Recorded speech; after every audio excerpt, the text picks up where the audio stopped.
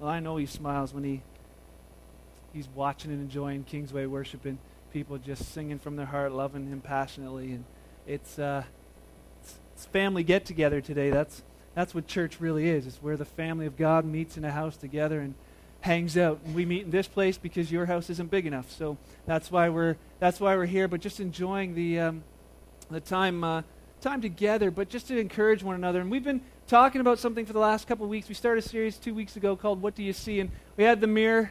Remember, we were talking, for those of you who weren't around, we were telling you to take a look in the mirror and tell me what you see. And realizing we showed a clip, we're not going to show it today, but it's from Cool Runnings, where they look in the mirror and the one guy says, what do I see? Well, I just see Junior. And the other guy tells him, hey, you know what? This is what I see. I see pride, and I see power, and I see a couple bad words, and I see, whatever else. So, but that's what I see. And he said, but it doesn't matter what I see. It matters what you see. And we've been talking about Christians who they've accepted Christ. They're serving God. They're going to heaven someday, but on this planet, their lives are just miserable because they don't know who they are. They keep getting beat up by life instead of reigning in life. Instead of realizing that you're a child of a king, you end up just sort of living life with whatever happens. Circumstances happen in your life. And the thing that, whatever you're going through, I heard someone say this week, whatever you're going through, just realize that you're going through. You're going to come out to the other side if you just realize that that's where it is. He'll take you through. But so often we just let that thing just nail us and hit us, and our troubles and struggles take us out. We talked about that lion cub who was raised by the poodle. I remind you of that. Even though the parent was a poodle that was raised in this lion cub, it was a lion. It could eat the poodle. And when it realized that it's a lion, it didn't live like a poodle anymore. And some of the same things we want to try and just show you who you really are in Christ. So once you realize, hey, this is who I really am, I like what Mel shared. It's all of a sudden when real life happens that it hits you like, wait a second, I'm not dying in this snowstorm. That's when God's word says this about me, and this is who I am, and this is what it's going to be like. And all of a sudden it's like, oh, snowstorm didn't change. What changed? She realized who she was, and that's why we're doing the 25-day challenge. Want you to if you can start it at any time. You can do it twice if you want to. You can do whatever. But to take the verses, taking one a day, just reading and saying, okay, this is who God says that I am.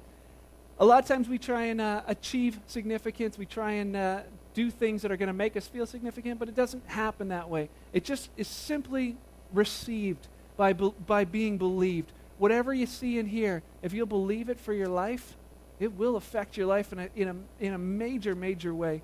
We've been talking about having your roots. Where are your roots grounded in life? Are they stuck in different issues, or are they stuck in different things? Let's say like your appearance. Is it all about your appearance? If you don't have everything perfectly together, you're not leaving your house. You're not answering your door. Nobody's going to see you unless you're at your best, like Daryl. I mean, it took him an hour to get that hair ready this morning. He had to be perfect. Some people, though, they get stuck in that. And they feel like their looks is what values them. Well, as you get older, your value is going to decrease. I hate to tell you. If it's in looks, you're in trouble. So don't have it in there. Get it out of there. Get it out of what other people think about you, what their opinions of you. Like they said, everyone else's opinion of you is none of your business. It's one of those things of realizing that, what other people think of me doesn't determine who I am. They can think whatever they want to think. They don't understand that I'm a king's kid. Don't let your job, your occupation, define you. Maybe you make $6 an hour. Doesn't mean you're worth $6 an hour. You're the child of a king. So if your roots are in that, if that's where you get all your satisfaction, all you'll do is become a workaholic and try and earn more and more money until you feel like I'm finally worth $100 an hour. And then all you'll be able to think about is, I wish I was worth 101. And you'll keep striving. And you know what? You'll blow up everything else in your life seeking that. You lose your family. You'll lose your kids. Probably won't get married. And if you do, it won't last long because your significance is being tied up in something. You can't give love to somebody if you're trying to get it from where you work. For some, it's your lack of ability. We saw last week the guy with no arms, no legs, no limits. Nick, being able to just share his story, born without legs, born without arms, And some of us are complaining more about what we can't do. But God can do amazing things through us if we realize that that's where it comes from. So we were talking about a couple verses. One's in Ephesians. First one's in Colossians. It says, let your roots grow down into him and let your lives be built on him. He's saying, let your roots grow down into Christ. Let what your life is based on, foundation of it, what is grounded on, is in Jesus Christ. And in Ephesians it says, may your roots go deep down into his love. That it would be a sense of knowing that you're loved, that you just live life. You can love your spouse because you're unconditionally loved. Not because they're perfect. Not because they got it all together. Not because they clean up after themselves, or whatever. But just because you're loved. You got so much love from God on the inside of you, it's just easy to share it with somebody. If you have it any other way, some of you are trying to find your significance in your spouse. You think, it's a good thing Beth doesn't have that, because there's days where I say things up here or things that, she gets embarrassed and it's like, oh man, that guy, what's he going to say next time? But if her worth was in it, it'd be like I say something stupid and she's going to be in major trouble. But she realizes who she is. She knows who she is as a person. We talked about that last week too with whatever your job or your occupation might be. There's no B jobs out there. You're a human being, not a human doing. And there's all kinds of that stuff. Is 2 other messages. They're on CD. You can get them if you'd like. But today I want to save the biggest one for last. And last night as I'm driving home in the snowstorm, I'm like, doesn't that figure? The most important one, the one that I want people to hear the most, it's going to be a snowstorm.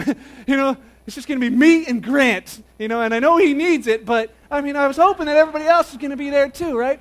So I'm glad this morning that you're here. This is something that I say when I started this series on What Do You See? This was the reason why I started it, was for this point this morning. And I hope to just be able to share it quickly, concisely, or whatever. But this is one that just gets me, and I see it so often. Used to be like this myself, and it's getting significance, or it's having our roots in probably what most of us would consider the right thing to be in.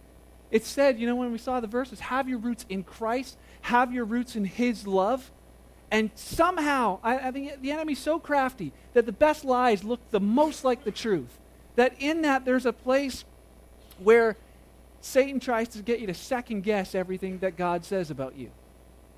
He started in the garden with Eve. He tried to tell her, when God said, hey, here's the garden, you guys live, you guys be the kings of this planet. And all of a sudden Satan comes up to her and he says, did God really say that you can't eat from every tree in the garden? And God had said they could eat from every tree in the garden except one. So she's like, well, no, God didn't really say we can't eat from, every tree. Of course we can eat from every tree, just not this tree. And then Satan's like, so what's going to happen if you eat from that tree? Oh, we're going to die. And so then he's like, you know what? You're not really going to die. What God said is not really true. This is what's going to happen. You eat from that tree, you're going to finally be like God. And right away starts challenging who she really is. Last week we learned, she was already like God. God made her just like you, in his image. She was already like him. But she believes the lie that says, then you'll be like God. Because right now, you're just not good enough the way you are. You're not good enough. You got to have that fruit. Did God really say? And so she begins to doubt it. Well, we all know that Eve, like we said last week, was probably blonde. Went and goes and says, you know what? I will go. Not like the smart blondes. We're talking about, you know what I mean. So she takes the fruit. But how many of us think, man, if I could only go back there, I wouldn't have done it. If it was me, I wouldn't. But you know what? We all know that in every situation like that, it was gonna go this way. That she ends up taking the fruit and causing the rest of mankind as we know it goes through something with lives that are full of sin. Started in sin, everything happens that way. And Satan knows. He got Adam and Eve, no problem. Adam was in on it. It's not just Eve's fault. They go through this whole thing, and every one of us is born into it now. But he doesn't change his tactics at all. When Jesus ends up coming on the planet, it says that Jesus goes out in the desert, and what does Satan do to him in the desert? Again, he starts asking Jesus. He says to Jesus, if you're God's son, What's he challenging? His identity. He's challenging who he is. Jesus, do you know that you're a lion, or do you maybe think you're a poodle? Can I get you to think that maybe you've got no strength, you don't know who you are, you're weak, I'm going to get you right now. And he says, if you're God's son, I know you're really hungry, you haven't eaten for 40 days, why don't you turn these stones into bread? And Jesus right away says, you know what? Man doesn't live by bread alone. I'm not going to die if I have to go one more day without food. He said, I know who I am. I don't have to prove to you that I'm the Son of God. I know who I am. And he conquers the enemy in that situation. Well, then it says the second time, Satan tries it again. And he's crafty. He starts using Scripture against the God who wrote the Scripture. He starts saying, if you're God's son, why don't you throw yourself off a building, because the Bible says that the angels will catch you.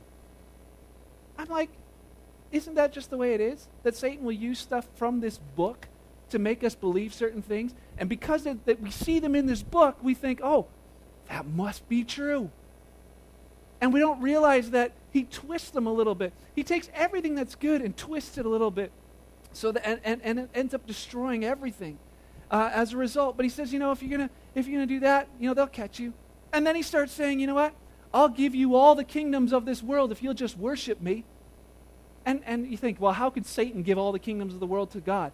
Because he owns all the kingdoms on this planet. These are his. Man gave it to him that time in the garden. He says, well, I'll give it back to you if you worship me. Thinking if Jesus is going to fall for something like that. But no, he knows who he is. Jesus knows who he is and says, you know what? Get behind me, Satan. Get out of here. I have nothing to do with you. And Satan gives up. The thing is that he still tries the same tactics today. He comes into your mind, and it's not probably Satan himself. I don't think we're quite that important for him. He sends one of his little, enemies, but they're around your life.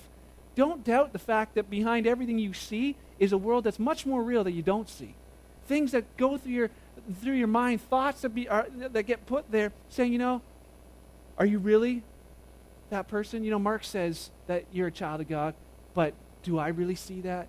Do you really think that? And he begins to accuse, and he begins to start doing things in our life. And you know what happens? He tries to convince Christians, believers, children of God, that they got to earn a gift that was given to them for free. He tries to convince us to go back to the way it was before Jesus and try and earn this relationship that we have with him. And we start to think that Christianity is about morals, and we think that Christianity is about rules, and that Christianity is more about the actions that we do than anything else. And that's what we end up focusing on. But I want to show you this morning what we really were designed for and why Jesus really came. See, because a lot of times, let's get, we'll call this person Mo. Is there anybody here named Mo? Okay, good. Because this story is not going to be flattering. But Mo, let's just picture a guy. Mo is just like everybody else here. Mo, one day, he's got his life completely messed up.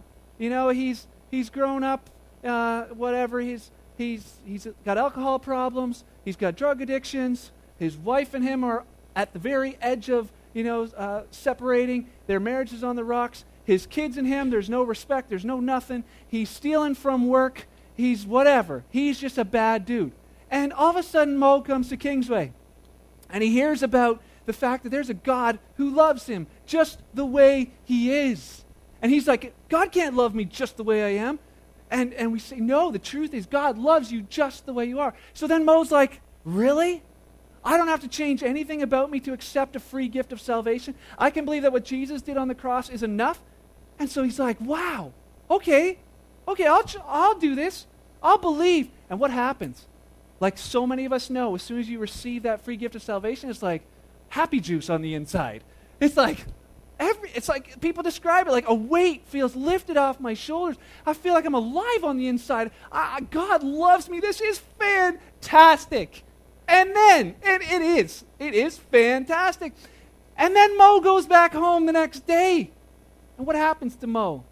All of a sudden, he wakes up, steps in cat vomit, and drops the F-bomb. And all of a sudden, it's like, the enemy starts sneaking in again. And it's like, yeah, Mo, let's look at you. You wake up late, you drop the F-bomb, you're probably going to go to work and steal. You know what, nothing changed. You're still the same. And he starts to put the guilt and bring the condemnation on. was anything different? No, because Mo was not changed. He was sitting here with having that sense of freedom because of what Jesus did. But the very next day, he goes back, and all of a sudden it's all about, again, now what Mo's going to do. And a lot of times we have that we think, we don't realize that God, when he gives you a free gift of salvation and begins to work in your life, like Mel said, he ain't finished with you yet. That it's not done the next day. That he's still going to be working things out in your life over time. And what ends up happening to us is we start getting focused on the working of what's happening, and we forget that it was about a relationship is the reason of why he came to save us in the first place. He wants to have relationship with us, and we begin to focus on the things instead of what God doesn't like. And we think it's because it's in the Word or because Christians in the church, they start telling us things like that. Oh man, you're a Christian now. You got to change all that stuff. You got to get that stuff changed. And so they begin to focus on it from the outside. And it's one of those things where they end up finding that we've seen it so many times where people, they come to Christ, they receive a free gift of salvation. God starts working in their life and things are happening. And then all of a sudden they mess up or they feel like they don't belong anymore. And I know that there's people who are not here today because they're at home thinking they've got to get their lives straightened out before they can come back. They've seen things in their life they think, I got to get this stuff fixed before I can come back. I can't talk to God because I just feel so guilty. Every time I go to him, he's reminding me of all the bad stuff I got to change. And they realize that they keep thinking that he's the one trying to put guilt and condemnation on their lives to get them to change. But guilt and condemnation doesn't change anything. And it's the enemy that if you're sitting here today and you have guilt, if you're a believer first, if you're not a believer, it's different for you. But if you're a believer and you've got this guilt and you walk around under this heaviness of guilt and condemnation, I want to tell you, it's not God doing that to you. It's not God doing that to you. That's not how he works out change in your life. And you think, Mark, that doesn't sound right to me. I thought that's what we Christians were supposed to do. We were supposed to be perfect. We were supposed to be becoming better. It's true, but it's not that way.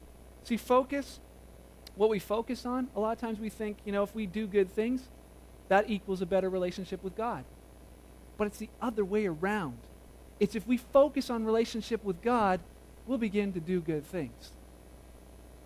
And it's when you hear the thought, it sounds exactly right. And here it sounds good, and yet it's so often where the enemy gets us to focus on the things that are bad. You know what happens when you focus on something? It becomes bigger. Ever seen a microscope? You focus on something in there, it all of a sudden becomes bigger. You ever have a cold sore? And you think it's like this big? And really it's time, but because it's all you can see. The Bible talks about the 10 Commandments, the law of God. And that's perfect. We want people to keep the law. We like it that they're not like going 150 down this road where we're trying to pull out, or where there's things where in our lives we like it that there's laws that govern our country, and that the law of God is good. It helps keep things in perspective and keeps things right. But the law has no power to change you. That's like taking the mirror and saying, you know what? I'm going to look into the law of God. I'm going to say, I'm looking into God's word, and it shows me all the things that are wrong with me. So it's like looking in the mirror in the morning, like, there's a little zit on the end of my nose. What do I do with that? And then we take the law and we try and fix it. Some of you got that big mirror at home that makes it just really huge, and you how many of you know that it's not going to fix it?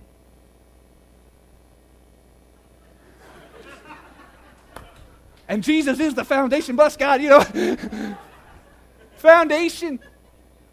But we know that the law has no power in itself to fix us. So if we focus on trying to keep laws and keep rules, and we focus there, we miss something so important, and that is just the simple, sweet relationship that we can have with God because of Jesus. And if we don't get that, we'll treat people that come into this place exactly like what happens with Mo. We'll look at them as like, they must not really be saved because they haven't got it all together yet. It's been 2 weeks.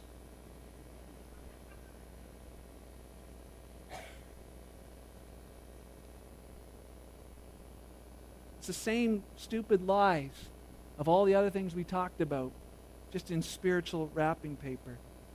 Do you know what happens on this side? It goes both ways. Sometimes it's people who feel so guilty. Others, it's the other side of the coin where they feel like they're so good. They're focusing so much on the spiritual things in life that they think that that's what's going to impress God, and they got their roots so deep into what is still just dead religion. It's still just this thing of thinking that God's going to be impressed by our actions, the things that we do. It's, these kind of people sometimes they think, they're doing so well, and they can worship God on a Sunday because they feel like they've done so well this week. And when they screw up, they beat themselves up big time because they didn't do very well this week, and they're trying to get back to that line of where they're going to be good again. These are the kind of people that they pursue things like ministry. They want to have the job here at Kingsway because then they feel like they're doing something spiritual for work. There's no difference between your spiritual life and your real life. If you think those two are different, you will live a spiritual life on Sunday and your real life here, and that real life is going to suck. It's when we realize that we are God's kids. So wherever we are, He is. That anything I do, it's spiritual because I'm spiritual. It's wherever we are, I'm a minister because He's called me to be a minister. I don't need a title to have that. That's why I don't require anybody to call me pastor, because there's nothing in that. And there's some that will seek that out, and they want that so bad. And so the worst thing we could ever do is to give that to you, because your roots will be in it. And He said, I just want your roots to be in relationship with me. Not seeking any of these things over and above just Him. Just people having a real relationship with God. And as He's bringing things around in your life, guess how God encourages or challenges you to change? He'll encourage things in your life to change. He'll encourage it, but it won't be with guilt and condemnation. The Pharisees were so much like this. They knew everything about God. They knew this book better than anybody else that day. The disciples, they didn't know this book like the Pharisees did, and yet Jesus had such a hard time with them. It's why Apostle Paul, the guy who wrote like most of the New Testament, it was his life that got changed. He was so passionate about doing something for God, killing Christians for God. I mean, it's crazy because he's so passionate about that, passionately wrong. And God caught him one day on the road to Damascus and said, hey, this isn't the way it's about. It's about relationship with me. It would be like me with my dad. It'd be like me knowing, my dad's name, know his middle name, know his last name, know what kids used to call him when he was a kid, know where every tool belongs in his van, know exactly, how many children he has, other kids, knowing all this stuff about him and never talking to dad.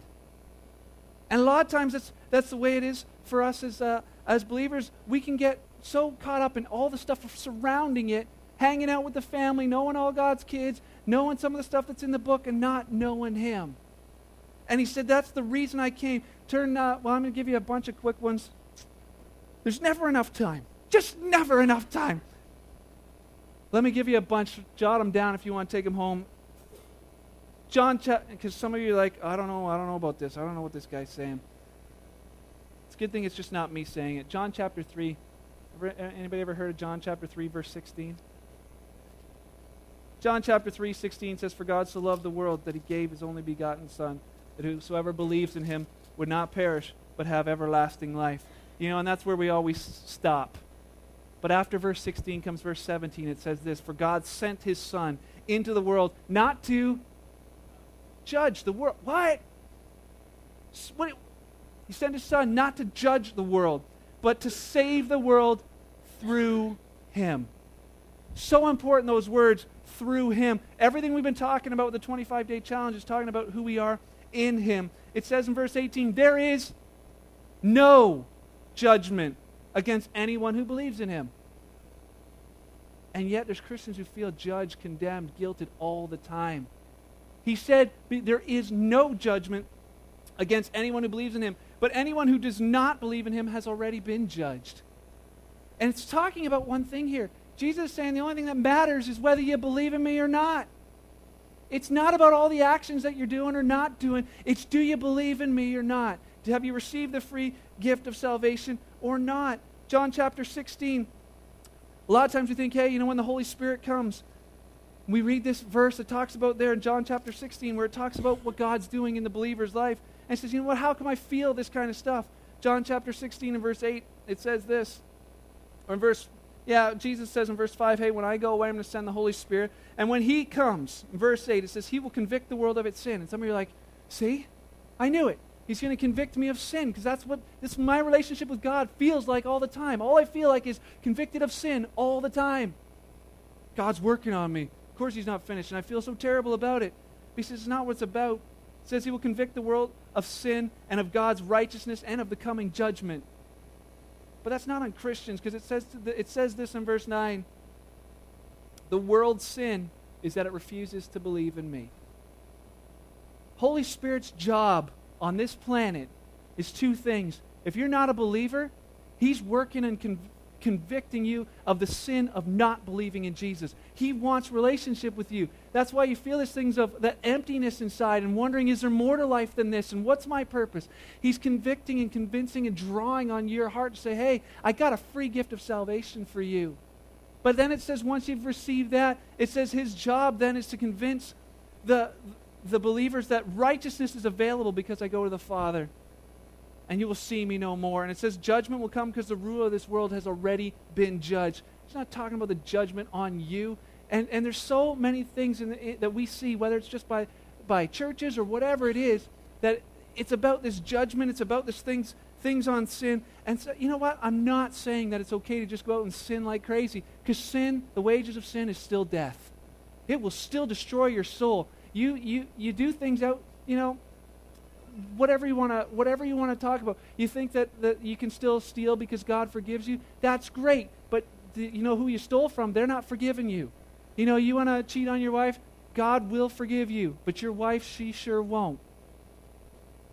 You can think that. See, a lot of times what ends up happening is people mess up and they pull away from God, the only one who can help them and get things fixed and restored, and they want to try and do it on their own.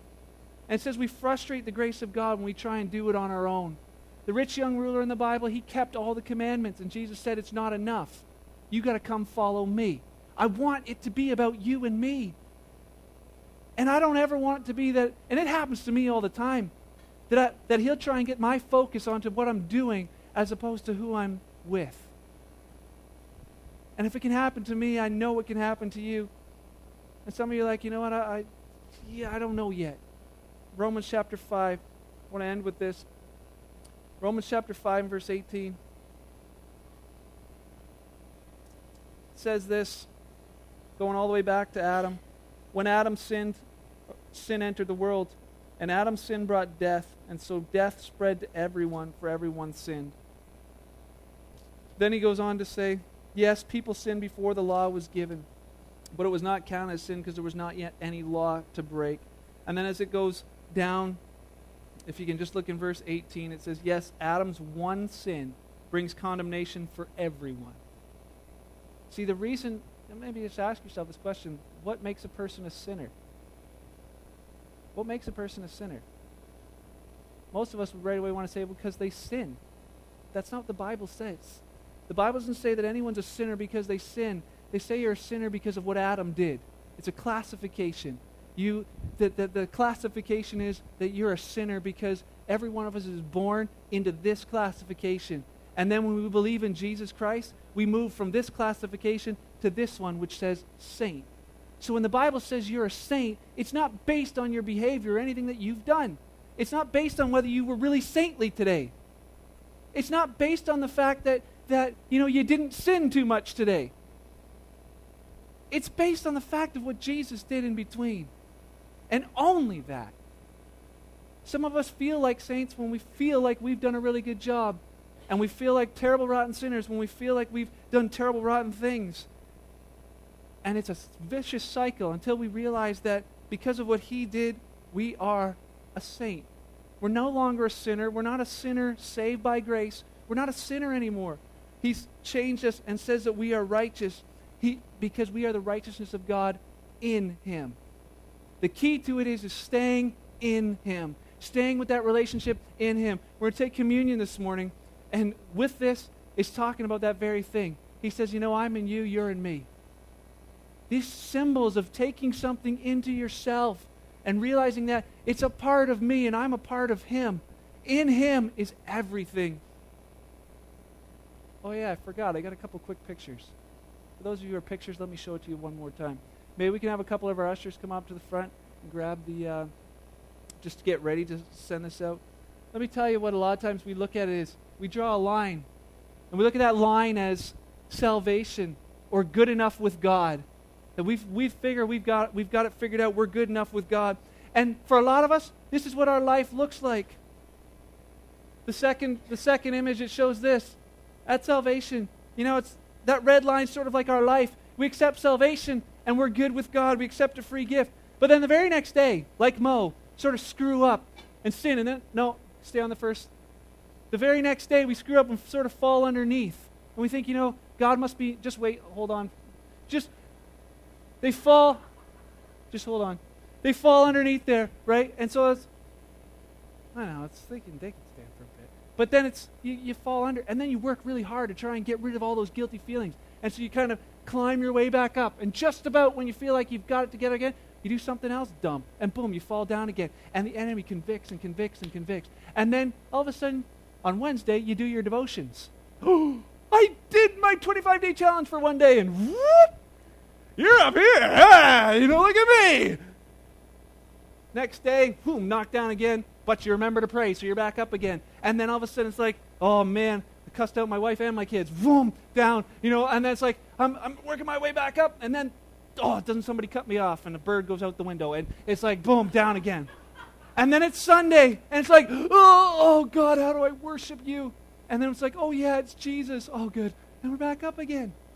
And we think that salvation is dependent on and the enemy will tell you that. He'll tell you you're not a Christian. He'll tell you you're not a believer. He'll tell you all these kind of things. It didn't work. The prayer didn't work. None of it worked. And it makes it look like that. And you think, one day you're in the family and the next day you're out. If we would believe that it's like the second one here, the next picture,